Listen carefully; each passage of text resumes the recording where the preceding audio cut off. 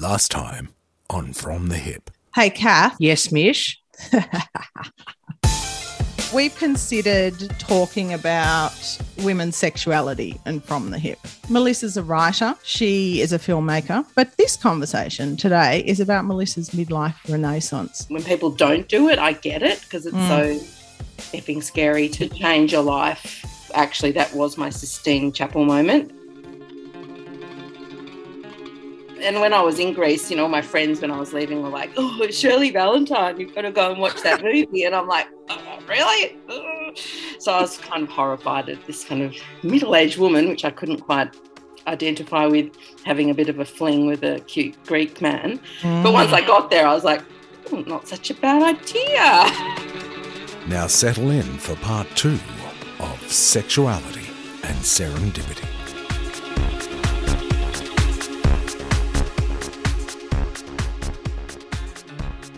Melissa, you and I were also talking about vulnerability. And again, it's another term which is regarded as a weakness. Yes. Right. But in fact, if it's in the context of a relationship where the more vulnerable you allow yourself to be, then it just opens up realms of incredible discovery. Yes, I would agree with that.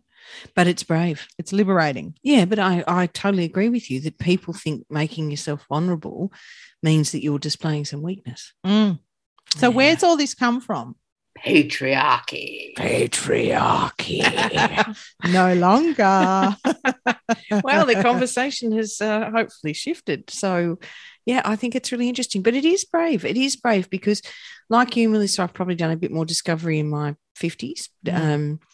Being out of a traditional marriage and relationship. And it's really interesting when you talk to a lot of your married friends about what's going on in your world and what you're doing and who you're seeing and what's happening for you and what's showing up, is that the within the marriage thing, it's just so important. And there's so much work that needs to be done before we get to breakdown.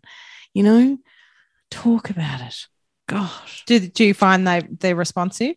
Are they open for conversation? Well, or is it a bit like, geez, you're having fun and I'm not? Sort of. And, you know, who's going to make the first move? Am I going to bring that up with my husband or is he going to bring it up with me? He might not even know it exists. Yeah, it's a very interesting thing. I was certainly on that flip side of, you know, if someone had a more liberated sex life and they would be talking to me about it, I'm like, I'm not really in that. And yeah. You know what? Okay, I can't even have the conversation with you. I think there's a lot of shame involved as well, like the admission part of, you know, this isn't what I thought it was going to be like. This isn't what it, you know, how it should be. Somehow feeling responsible for it. You know, somehow you're the one that's got to fix it and make it better. And so I think there's so many reasons that we just take it all on, and often the blokes are oblivious, or, you know, maybe they're getting it somewhere else and they're not admitting it. You know, there's a whole heap of things that could be going on, but it's just like these elephants in the room where you go, and you know, still, like, it doesn't suddenly disappear. It's like, no, you know, keep naming the elephant, you know, keep poking at it and talking about it, and it just requires and you know, to have constant hard conversations. Yeah, because I think, you know, you get back to that whole patriarchal thing about, oh, you know, my wife's always got a headache, or, you know, I know from talking to friends of mine, actually not all their husbands are into it either. So, you know, why are we being loaded with it? You know, why have women been the ones who are put down because we don't have enough sex? You know, you might be snoring your ass off because you've had too many fucking beers. Well, that's not too bloody sexy either. No. You know, it's getting to understand what those triggers are and how you build up to it, you know. And I've been out with some wonderful men who have started tuning from the moment you see them. Yeah. Not the let's just go out for dinner and have a drink and then wham, bam. Yeah. We're into it. Yeah. They tune you from the moment they see you. Yeah. And that's wonderful. It's delicious. It is absolutely delicious because they actually really appreciate women and, you know, what's good for them, or what's good for me is good for them. And I think there's another perception again of women want so much, we need so much. And so therefore then, well, I've got to give it all to her. I can never meet her needs. Whereas in fact, I think we actually only need a little bit. You know, it might be the caress of your neck, or it might be just a warm hand on your thigh. I mean, that's when you're starved of that stuff, that is just exhilarating. Yeah. I know from experience. Yeah. And sex doesn't mean PIV, abbreviation. What's PIV? Penis and vagina, darling. Oh, I'll get with the program. I'll work that out. Penetration, something. Well, I was just going to add to this one of the, essential listening things that, and I've got a list of other podcasts because his name's Dan Savage and it's called The Savage Love Cast, and he's a sex and relationship columnist and he's a gay man and he absolutely everything is on the table. So things that I had never heard or dreamt possible, he's just riffing on it and talking about it. And it's sort of like sometimes my kids would hop in the car and I was listening and I'd forget to turn it off and he's in the middle of talking about, some sort of blowjob or something, and and it was just sort of normalizing it, but also sort of freedom to talk so candidly was sort of amazing for me to hear that. And I couldn't identify with a lot of it because they were, all his callers are not gay, but it certainly has a bit of a gay slant. But another one is Juliet Allen, and she's she'd have topics like the art of cock worship or pussy worship, and so there's sort of these eye-catching titles. And she does courses, like you can sign up for her courses. She borders on. I admire her outward and her outward delivery, but for me, then she sort of then moves into that. I'm fabulous and Byron Ban. I found the sexual partner of my life, and she does all these sort of really moody photos, and which then counteracts that courage for me. Yeah. But I think one of the things, I mean, even talking now, but one of the things I think of when I was listening to her was, what if your mum listens to this? What does she, or do you care? And obviously she doesn't care. So I was like, can I get to a point where not that I don't care, but that's not going to stop me, that sort of judgment in my head, that little voice in my head that's going, you really shouldn't be talking about this, or my kids tuning in, like that's why I was asking you, Mish, if your kids listen. So it's such a fine line of, suppressing and holding things down because you don't want to rock boats, upset people and say too much, but it's like, you've only got one life. Yeah. And I think that's a very valid point, Melissa, because I think it's really important that our children still see us as sexual beings, albeit we're doing it appropriately and we're not being outrageous and exposing them to different blokes every night, and that's hideous. But actually understanding that we still have a need, that we're not dead. I think that is really important, really, and it's a really big message for them, for their own sexuality going forward. And total counterpoint to the middle-aged woman being invisible. That's right. Because I'm not buying that shit. No, I'm not invisible. Fuck that. No, exactly. No way. Yeah. But you need to have that liberation to feel the visibility. If you're in a shit relationship and you're dormant and essentially your sexuality, let alone your emotional interaction, is dormant, then totally understand the invisibility. Yeah, I think it just happens organically. One wears, Yeah. So it's like I just feel like I would describe it as sort of being not fully asleep, because in other aspects of my life I wasn't, but there's that sort of part that was shut down and I didn't know it was shut down. So that awakening, it's a bit like, the Sleeping Beauty myth, but it's all internally, and it's like, how do you sort of wake her up again and go, that's right, Yes. I am a powerful, passionate, creative woman, and don't fuck with me, Yeah. But I think it becomes an energy too. Yes. It becomes an energy that you exude. Do you know what I mean? Because your whole face changes. You've got more confidence and sass. You're sassy. Yeah. And you're giving it off. Right? And the interactions are fabulous. Yeah. And they're not necessarily sexual or flirtatious or anything. It's the fact that you're open. You're not closed. Yeah. There's a resignation to that dormancy, I think. And Yeah. that, again, there's some all-pervasive messaging that it still exists. Oh, you're middle-aged. Oh, you don't have sex anymore. Oh, yeah, no one's really going to look at you. Oh, I don't really need to do this or do that for myself. Well, why not? Yeah.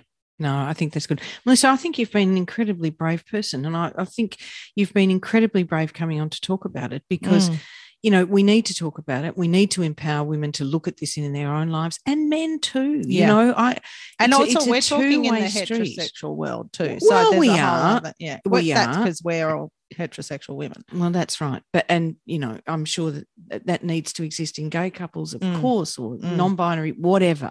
But, yeah, we're just talking about it from our own experience. But I think that is just phenomenal. And actually going and doing that work, albeit pleasurable work by the sounds. I'll have what she's having.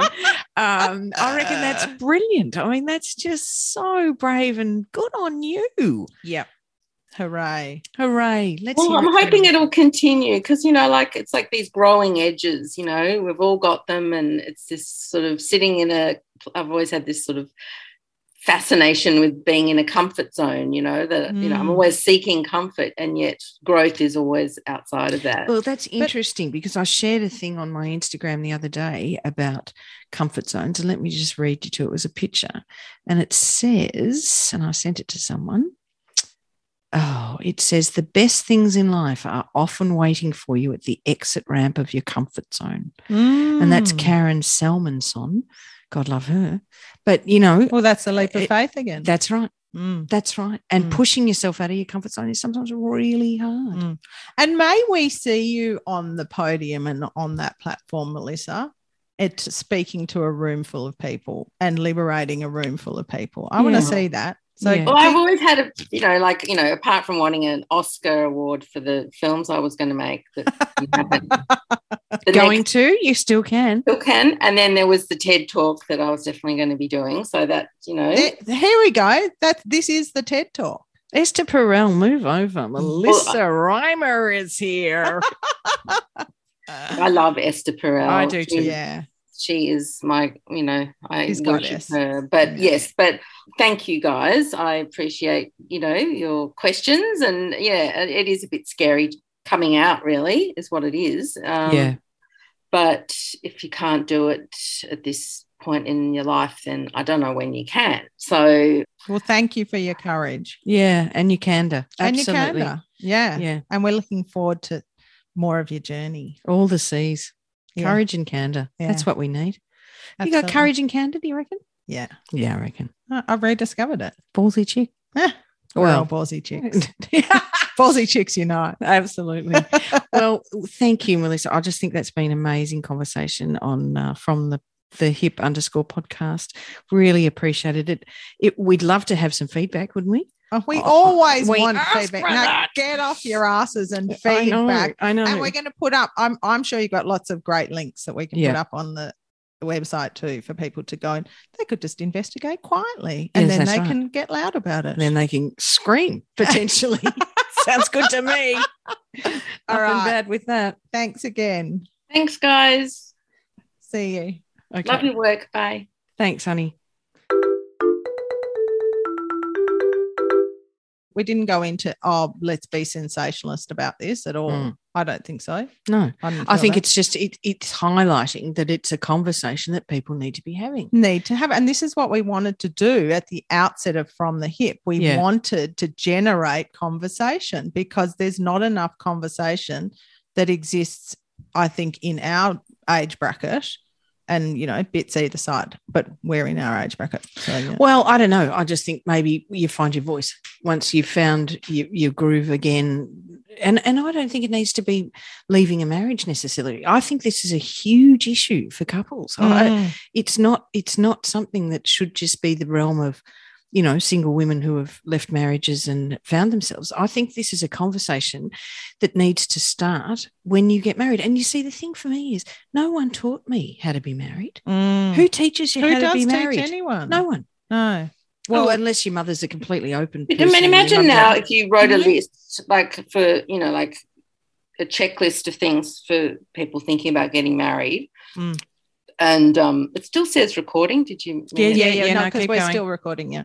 But like if you were to say, you know, what are your values around, you know, come up with a whole sort of hot topic-y things and see what the other person says. How do you see money? What's your relationship to money? How do you imagine we will share our money, or will we do it? Like the things that, and you probably don't know, but you're just putting them on the table as things instead of like what I did, which is, oh, it doesn't matter, I'll worry about it later. And why would you talk about that? And and sort of like these hard topics that are sort of usually what pulls us apart. And like, you know, and obviously with sex particularly, and you know, if you think of, and I think Esther Perel or someone has said, you almost have to look at these long marriages as different chapters. So, you know, you've ended this chapter of pre-children, you've now entered this new one, you have to renegotiate. Renegotiate. And then come back again and see, okay, is it working or not? What do we need to change? How do we make it better? How do we prioritize our relationship, our sex life? What sort of things can we do for that? And you know, it's like just keep coming back together and assessing and being really honest about things. And it's not always fun or easy, but you know, and no one's telling you to do that, you know. No, I totally agree. And you know, my argument is, who signs a contract that's just open-ended? It needs to be 3 by 3 by 3 by 3, right? We need to be renegotiating, having a conference every couple of years, or when you get to the different chapter in your life. And I don't know many couples who can actually do that. No. And I wasn't one of them either. No. Because I didn't know to do that. No, same. So you just go on the path. Yeah, and you just make it up as you go along. It's shitful, really. I mean, you go and learn how to have a baby. Why can't you go and learn how to be married? You know, and learn about that stuff. You know, there's a huge conversation around this. And, I mean, that's why Esther's good, because she is married and she does use herself a little bit as an example. But yeah, you know, it's not to sort of just gloss over and go, you know, these are untouchables, these people who've been married forever, and I don't know what their secret is, but they've got it, and I wish I had it. But it's like, you know, rip off the pink glasses again and go, no, it's work. You know, we have really hard times. We disagree about things. We have to learn how to fight better. We have to learn, you know, when it's not working, what steps do we take? Or I went off and had a fling for a week, and you know, no one knows that, but you know, like there's all these pathways that it's all invisible, so we feel like failures because we're sitting on the other side going, well, they know how to do it. I don't know, I didn't get that memo. But it's just this cone of silence again that is really damaging. But it's also, I think it's also, as you mentioned before too, Kath, it's a point of maturity. I had a conversation with an old friend of mine today, and he was talking about his son who has been living with his girlfriend for 6 years. And so there's this, you know, they bought a house together, but there's no children. And so, you know, does he want to have children? Yeah, he wants to have children. I was like, okay, so what's happening next? Oh, well, you know, we're wondering about this. And I said, does he love her? And he didn't answer. He went into this whole other conversation. I said, hang on a sec, you've just spoken for 5 minutes and you didn't answer my question. And I said, have you had these conversations with him? And he said, well, in fact, I did. And my son said to me, oh, well, we've sort of invested, the boy is 30. We've invested too much time, so already. I suppose we're just going to roll with it. Yeah. And I'm like, stop him right there. Yeah. Like the gut is not there. Okay, maybe he loses. It's just stuff at this stage. It's stuff in your house, and the house is stuff, right? He's 30. He's already professional. You know, even if she cleans him out, he's got a lot of life left to go and make it again or whatever. But it's like, don't just go with it. Just listen to your gut. But you have to have that level or fix it. Well, yeah, but maybe it's not fixable. Well, it might not be. No. But if you don't investigate, how are you ever going to know? That's right. But at that point of your life, can you have enough confidence in your gut to go, just to listen to it? Well, that's maybe where your parents come in, you know, and having that conversation about teaching often you how to be a wife. But my parents wouldn't have given me the right information, or my mum wouldn't have. So she would have said, no, you stick with it.